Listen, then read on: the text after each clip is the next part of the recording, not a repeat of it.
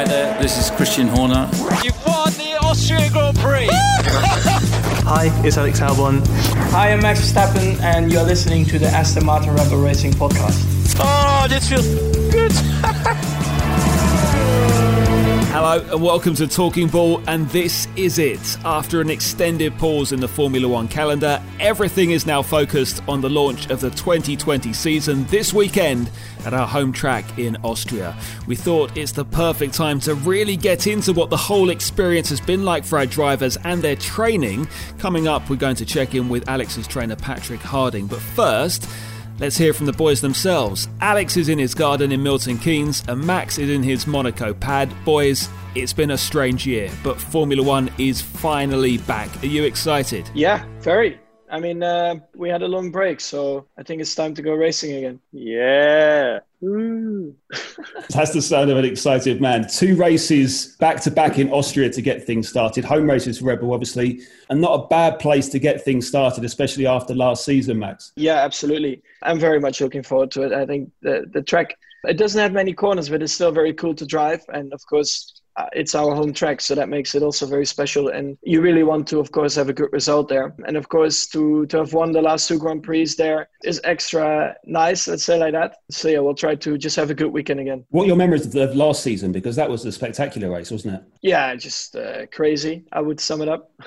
Just insane. Like, I didn't expect to win at all, especially after that start. But we never gave up as a team. I think we made all the right calls and the car really came alive throughout that race. So yeah, it was like crazy also with so many fans around. You know, I could really see during the race, like they were standing up, and that gives you like even a bigger smile on your face when you know everything is going well, the car is running well. So it was super warm as well. I remember that. So I hope we don't have that this year. Obviously, the race experience is going to be different this time around. There's no fans in the circuit. How are you approaching that? How's that going to feel? Yeah, of course, it's going to be different. But I think, of course, we know it's not allowed at the moment. So we just have to focus on what's happening on the track and just try to get the best performance out of it. Alex, you must be pleased to finally get your first full season as a Red Bull driver started. Yeah, it's been nice. Obviously, having this little extended break was good just to sit down with the team, go over 2019. It was such a hectic year for me. It was nice to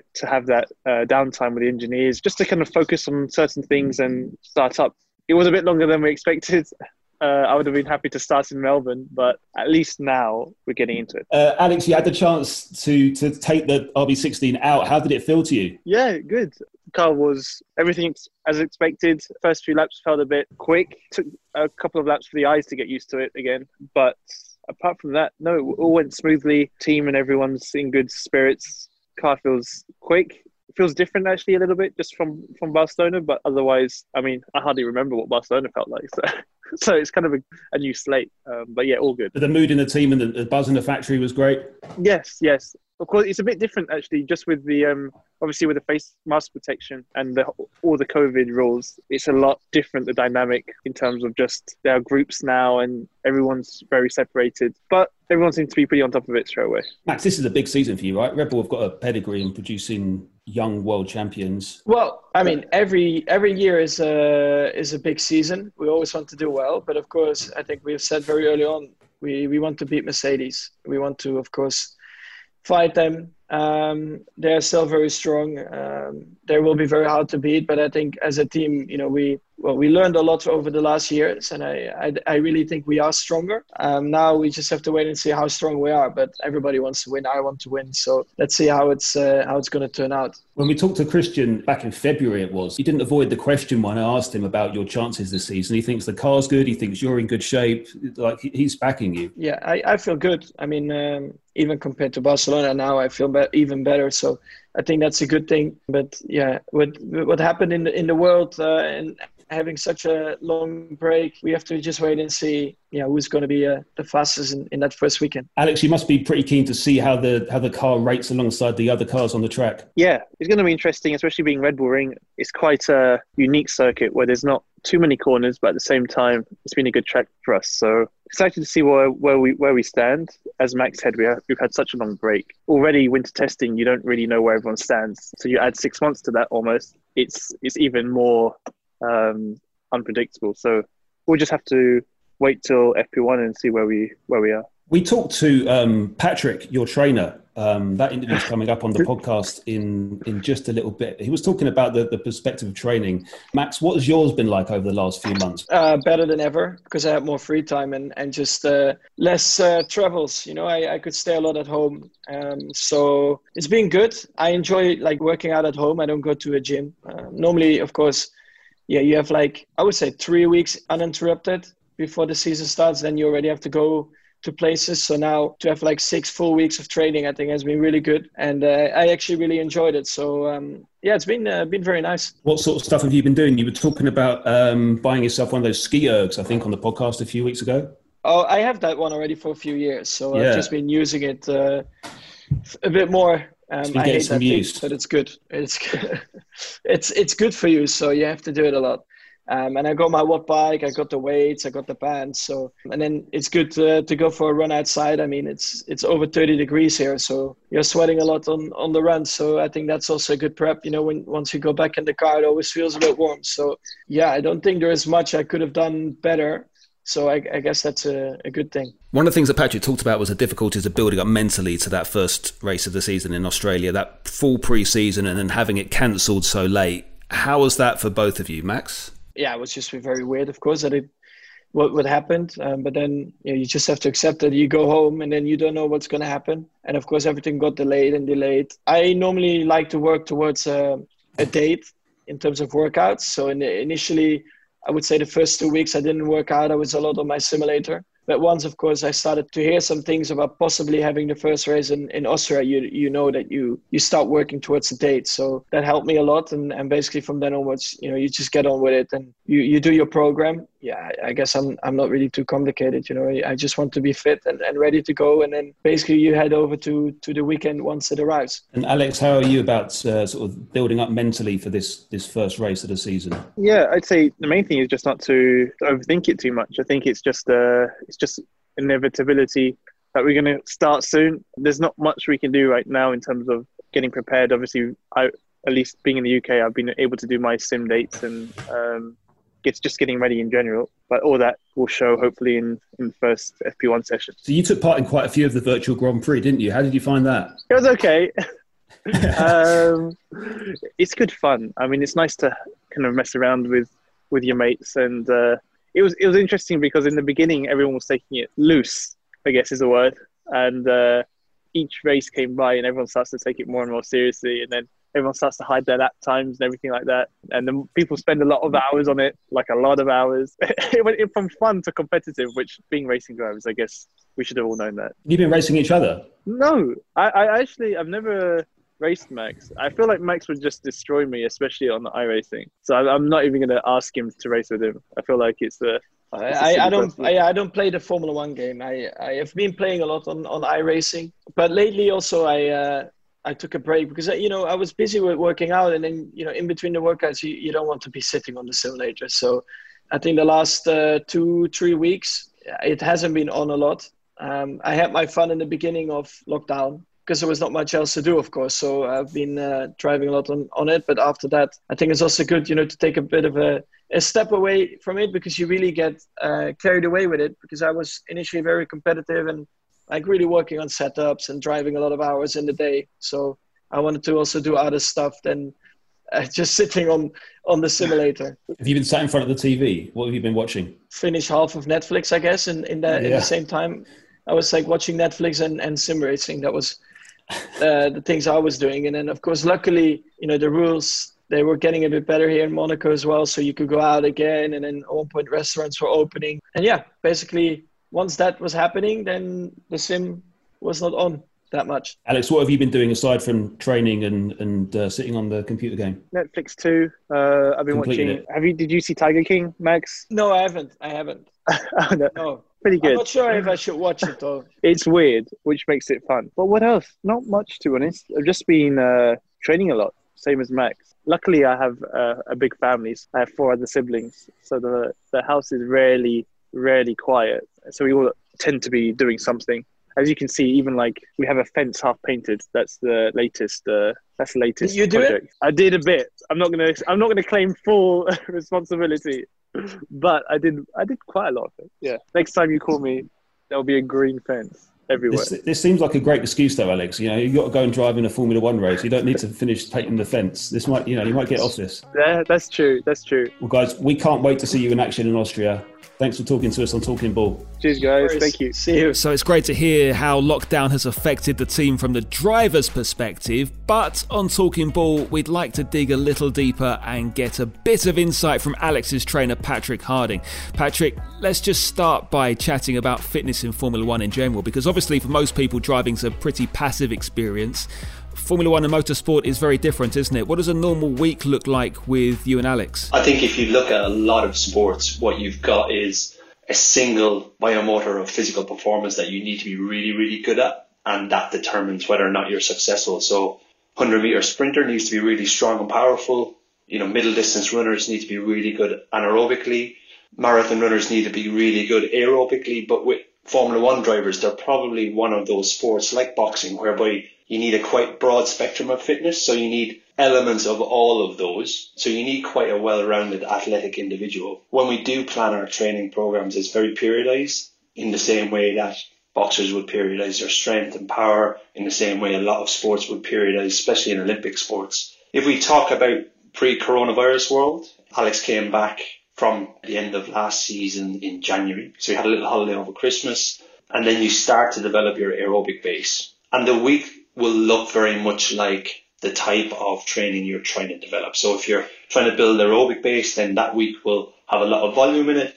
The sessions that we will do will reflect what we're trying to achieve. And as you progress through that training program, and we're trying to increase the intensities and increases exposure at different heart rates and working across anaerobic tempo threshold work into higher intensity work as it comes closer to competition time, those weeks will vary quite a lot. And we run both our athletic development in the sense of cardio alongside concurrently with our strength development. So our kind of traditional gym-based work will run concurrently. So on a typical training week in pre-season, he'll have anything between 8 and 12 training sessions, depending on media commitments, energy levels, fatigue, motivation, etc. All of those wonderful things that adds a certain dimension to training an individual athlete. Again, I like to flip-flop. So if we're really trying to get after some aerobic capacity, then the majority of the sessions in that week will be aerobic capacity based. Obviously, again, down to fatigue and recovery. If we're getting after some strength, or we're trying to build a little bit of muscle mass like we would do early on in the season with Alex, because he's quite a lean guy, so we want to put on a little bit of size, then a lot of that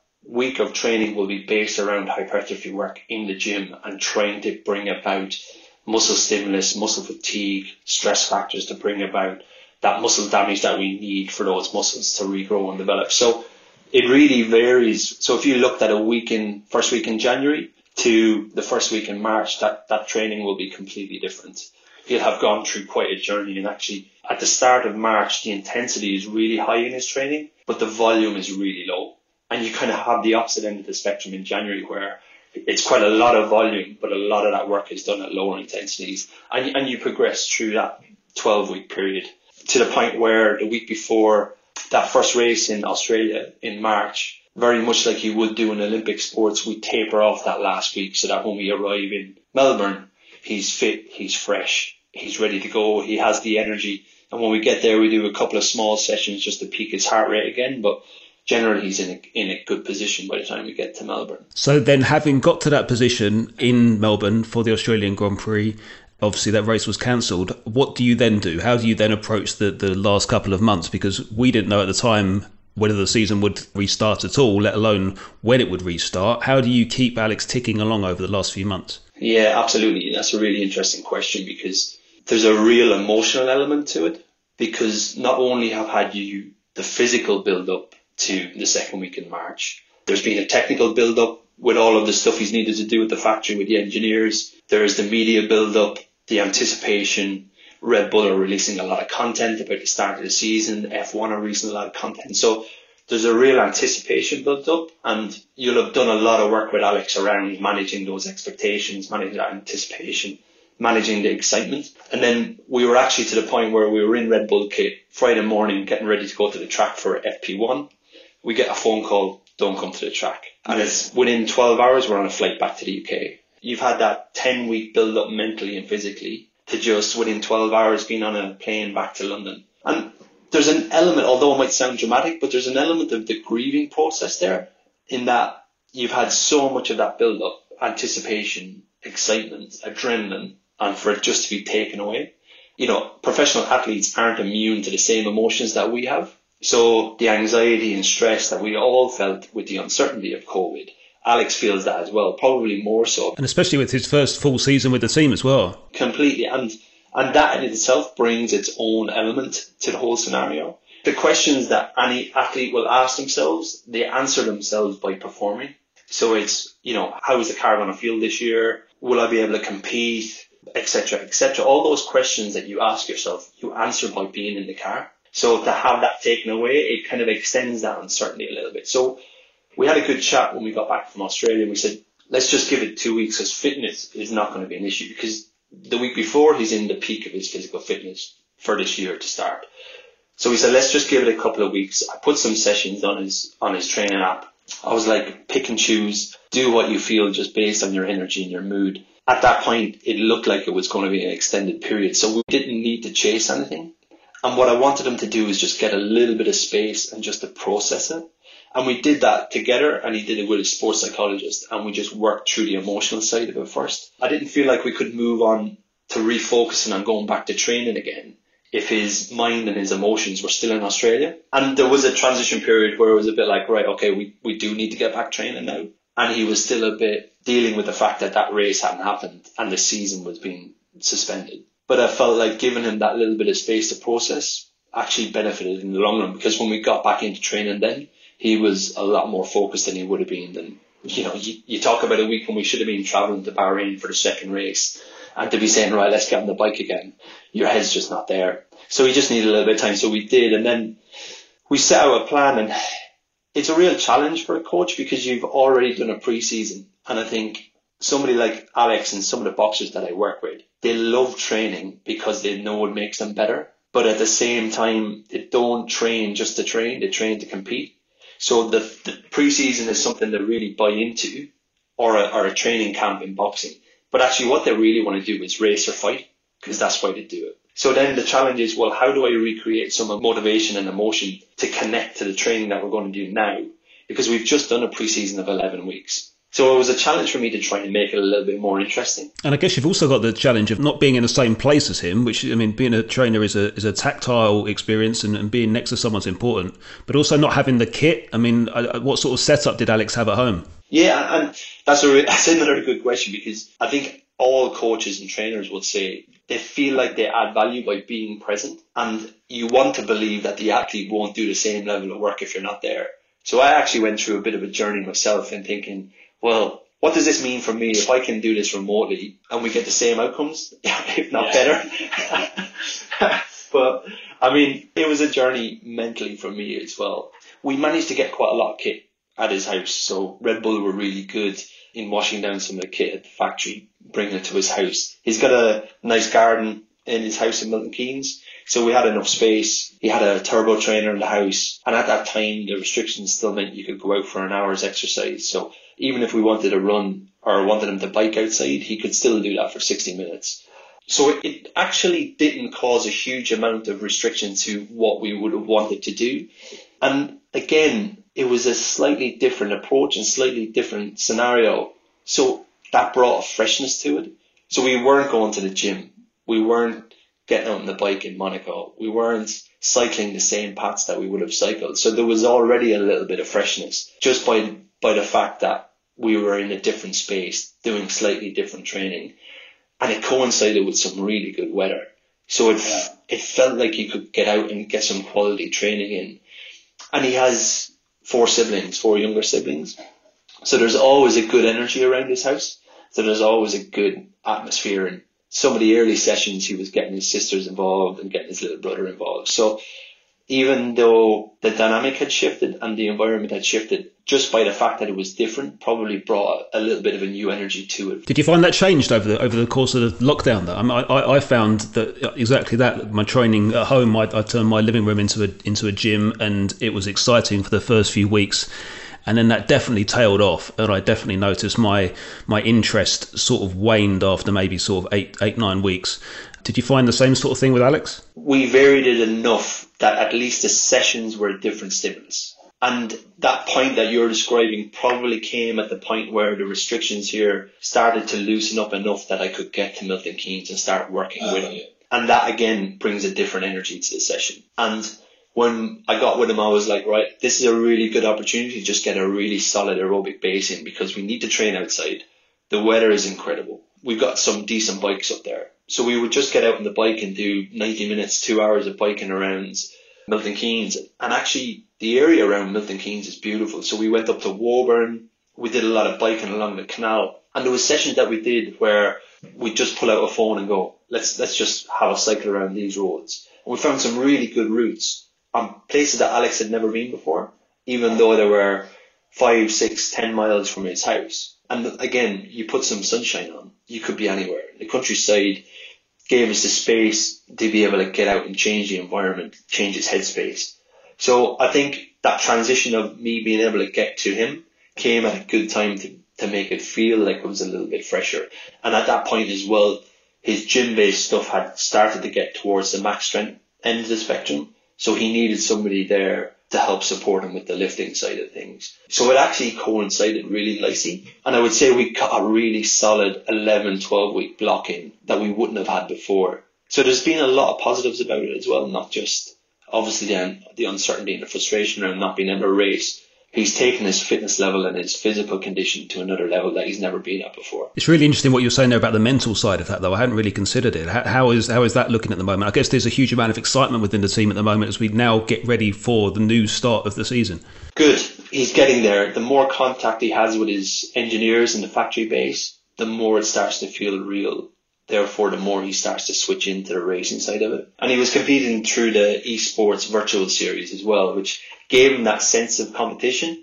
And especially with Charles and George competing, and Lando as well, there's that group of kind of young guns that are really friendly, but also have a real competitive edge. So even though it's eSports, it gave him a little taste of what that competition would feel like. So he's good. He's been building through it mentally. Anybody who knows Alex wouldn't blame me for saying he's somebody who likes the normal life, who doesn't need a lot of attention, doesn't get a lot from being in front of a camera. So actually, the space that he's been able to get throughout this lockdown has been really good for him mentally. And the energy that has saved him, he's been able to apply in other places. So the conditions that coronavirus has created has been really beneficial for him.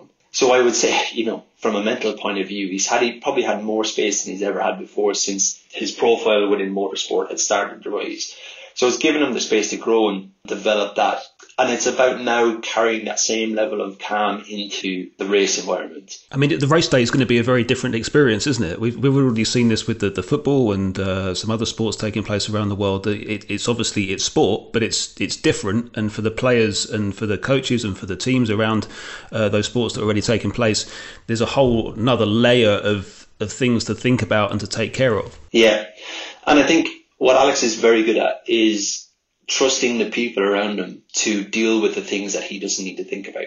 So when we talk about our preparation for race weekends, anything that brings anxiety is normally something that we can't control or something that there's an unknown element to it. And what we've done from the start is minimize the amount of controllables and maximize our control over them, putting procedures in place so that anything that we do is automatic. So our actual approach to a race weekend won't change in respect of his sleep patterns, his nutrition, how he prepares for a race, a race session. So that half an hour before a race session, we will do exactly as we have done for the last year and a half. So we'll try and maintain as much consistency and continuity from previous events. Obviously, there's going to be procedures in place around social distancing and the physical contact he can have with his team members and the amount of time he can spend in the garage and how the engineer's office will look like. But I think the majority of what he needs to get from his engineers from an information and technical perspective, he'll still be able to get. He'll still be able to prepare, like I said, from a sleep, nutrition, physical preparation perspective in the same way he would have done for all of those other races. And then it's my job and the job of the people around him within Red Bull to any of the other noise to protect him from that and to put procedures around him in place that means that he has to think about it as little as possible. Just thinking about the way that you normally train with Alex, I saw a video of you guys training a few years ago, I think, where you had some resistance bands attached to his head, and you were stood about sort of 10 meters away from him, and you were sort of almost like playing him like a puppet. Can you tell us a little about some of the rather unique forms of training that maybe you have to do with a Formula One driver compared to a boxer or a footballer? Yeah, absolutely. So, I mean, my background, I spent 2 years at Arsenal as a physio, and then boxing has always been a passion of mine, and now I work with Alex and 2 boxers. And let's just say the level of physical investment from a boxer and a Formula One driver is significantly higher than most professional footballers. But yeah, like you mentioned, the neck stuff is something that's really unique to motorsport. It's obviously important in boxing, but not to the same extent. So if you look at the neck of a motorsport driver, Formula One driver, the head and the helmet can be anything between 6.5 to 7 kgs, depending on the size of the head. And Alex will admit his head is probably bigger than most people's physically. So if you take a 5 or 6G corner, that can be anything up to 40 kgs of G-force. And the thing with G-force is it's multi-directional, so it's not just in one specific point in the head. So that's what we're really training for. And 40 kg is probably quite close to being the max load. So if you take a corner like Eau Rouge at Spa, which is like a 4G corner, or if you even take that sequence through Magus and Beckett's at Silverstone, you've got a 3G corner, a 5G corner, a 5G corner, and there are multiple changes in direction. Yeah. So through that sequence alone, in one sequence is probably about 100 to 120 kgs on the neck in multiple directions. But at any one specific point, the max is probably about 40 kgs. So the 2 things we do with his neck are we try and build up his isometric and his concentric strength to the maximum that he'll have to tolerate. So we'll work up to 40 kgs. And it's really simple as a really good solid harness, a chain, I've got a digital scales, I've got a handle. We'll get him in driving position and I'll build up to 40 kgs of pressure. Now, we'll build up maximum on his max strength profile up to about 10 seconds at 40 kgs, left and right, and then extension 45 kgs. Now, no corner will last 10 seconds, but you want to just give a little bit of a buffer room.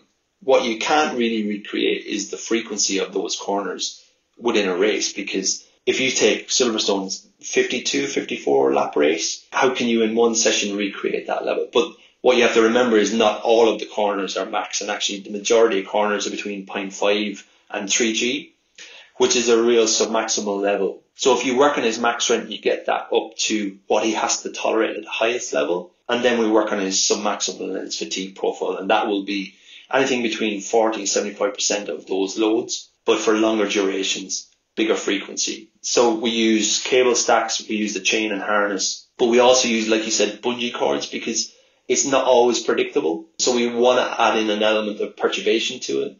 So getting into plank position, isolating his neck, getting bungee cords on, getting about 15, 20, 25 kgs of pressure, and adding perturbation and changing the direction of that load will in some way try and recreate that multi-directional force that you get through G-force, but also a little bit of the unpredictability that you will get by being in a car, because not every corner is sitting perfectly in driver position, tilt the head into G-force, back to the centre. So you want to try and add a little bit of an element of unpredictability to it. So we'll use bungees a lot. Like I said, we use cable stack, we'll use chains, and we'll do a lot of body plank stuff with his neck. So box to box, head on resting on one box and then his feet on the other. And that's for time. So body weight planks, which is pretty impressive. I can just about do side flexion plank on my knee to head on box, and he's full body ankle to neck. I mean, some of those sort of calisthenics positions, the strength involved in that is ridiculous, isn't it? I mean, sometimes it looks pretty easy, but if you try to do something like that, you will know very quickly how hard it is. Completely, and then you try and start to add some external loads. So again, if you're doing some iso work or concentric work in seated, getting to hold a 10 kg disc or a 13 kg disc as if it was a wheel and start making turns with it, catching a med ball to the side. So anything that will change the force across his neck by altering his trunk position, which is kind of what you get in the car through some of those corners. So you can make it quite interesting. There is an element of repetition, there just has to be. But it's like any sport. As much as you try and condition his neck, the best conditioning comes from being in the car. I was going to say, I guess the driving itself then turns into a form of exercise as well, doesn't it? Tell us a little about reaction speeds as well, because that's clearly really important for a driver. How can you help him keep those up at a high level? There's a few different things that we do. One is the reaction speed, but also the cognitive processing while you're reacting quickly. So it's okay to react quickly, but he has to react with precision. And there are two very, very different things. So we have, it's called the Blaze Pod system, which are a light system. You'll see boxers use them, but they're tap on, tap off lights. And you can vary the sessions quite significantly. So we'll work on speed to light. You can add in different colors, so you can use distracting colors so that he has to not only react quickly, but process that information while he reacts. We can add in cognitive elements. So I have presentations on my laptop. So you set the Blaze Pods up around the laptop, different color slides, different color words, different color lights. He either has to match the word to the light, or the color of the word to the light, or the color of the screen to the light. So you're just trying to add in a cognitive element of distraction to it. We use tennis ball work. So unseen tennis balls, reaction to colors, catching with different hands based on the color, swapping the interpretation of the colours so that he has to process before he catches the ball. And we have these glasses which are called synaptic glasses, and it looks like you're in the Matrix movie, but you can alter the flashing on and off of the lens. So when we process visual information, we process them as pictures, and what our mind does is creates a movie from those pictures. The more pictures your mind gets, the easier it is to process. So these glasses flash on and off, so like a strobe light basically. So they take out elements of information for your eyes. And what you do is you start to learn to process information more efficiently by having less of it. So all of those tasks that we'll do will start to disrupt his vision so that his eyes and his brain will learn to process that visual information more efficiently and quicker based on less information. So all of those tasks that we talked about, we'll start adding the glasses in to add an element of difficulty to it. You can also black out one eye, so we'll work on one eye specifically, and then we'll swap to the other side. So you're working very much on the reaction speed, the cognitive processing, and his peripheral vision as well. So the ceiling of that is around your own imagination. There's times I'll come with him with an exercise and he'll be like, what are we doing? Like, this is nuts. And it's just, right, let's just give it a go. It's just something I came up with. It might work, it might not work. If it works, we leave it in. If it doesn't work, then we change it. The best is when we're in a public gym and we get the glasses out and we get the pods out, and you just get people looking at them going, what the hell is this kid doing? It makes it interesting for him as well. As much as you can want to get the same level of work done, you need to make it intuitive and also interesting for him to do. It's like, there's a famous phrase, how do you make him eat the broccoli on his plate? This work he needs to do.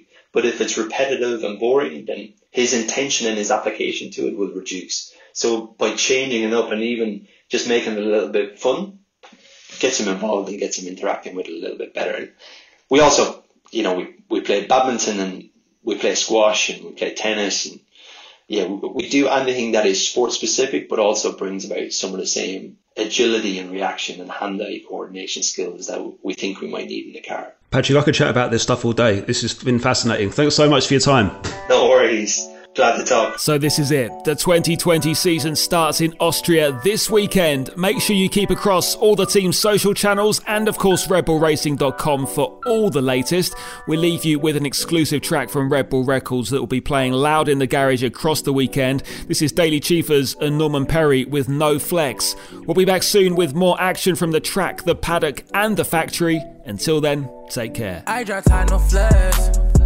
You see that sun on me, I'm shining, yeah. I drip me down in VVS. You with those shade, you see I'm blinded, yeah. I try to tell ya time and time again. Where would I be if I never left? They with me, tell me that I'm blessed. Do this for me, not for no one else. Not for no one else, yeah. And they been mad, now Lil' I should come through with a white girl in a yellow jump, cause I kill bills, Cause I pop tags, I pill seals, I pop one to get real. Got all these hoes and they feels, yeah. I I don't give one if you like me. Neglect, it really excites me. I drop a two, it ignites me. Say it to my face, yeah, I'm so lame. There's no respect if you type me. Girl, you roll a J, but can't make a play. Sorry, I can't make you wifey. Come get the wave, that's any day, but that's more for me than you might think. I gotta stand to something. I tried to tell them to chill, but still, they want a mob in the function. Man, they don't put up with nothing. They always did us the worst way. So now I ain't tripping if one of us run up, cause it wasn't love in the first place. You know how it is, we the ones right now. You know how it get when the sun go down. You know how it is, we the ones right now. Yeah. I drive tight, no flares. You see that sun on me, I'm shining, yeah. I drip me down in VVS. You with those shades, you see I'm blinded, yeah. I try to tell ya time and time again. Where would I be if I never left? They with me, tell me that I'm blessed. Do this for me, not for no one else. Not for no one else, yeah. I can't be out here on no lane. 20s, 50s, 100s, that's the language. Acura, the Beamer, that's the lane switch. They mad that it makes sense and they can't change it, yeah. Yeah, I had the ball, but you passed it. Truth be told, y'all never had it. City be feeling so past tense. I'm about to move, cop everything new. I don't need none of the baggage. Damn, you know I'm a savage. I get in the stool, I get in my groove. Grinding like I never had. Y'all play the back like an ad-lib. They know it's love, I never front. Flip on the gang as if we flipping work like gymnastics. They pray we sleep in the casket. They always did us the worst way. So now I ain't tripping if one of us run up, cause it wasn't love in the first place. You know how it is, we the ones right now. You know how it get when the sun go down. You know how it is, we the ones right now. I drive tight, no flares. You see that sun on me, I'm shining, yeah. I drip me down in VVS. You with those shades, you see I'm blinded, yeah. I try to tell ya time and time again. Where would I be if I never left? They with me, tell me that I'm blessed. Do this for me, not for no one else. Not for no one else. You know how it is, we the ones right now. You know how it get when the sun go down. You know how it is, we the ones right now. You know how it is, baby, yeah. No flex, it just ain't enough. I need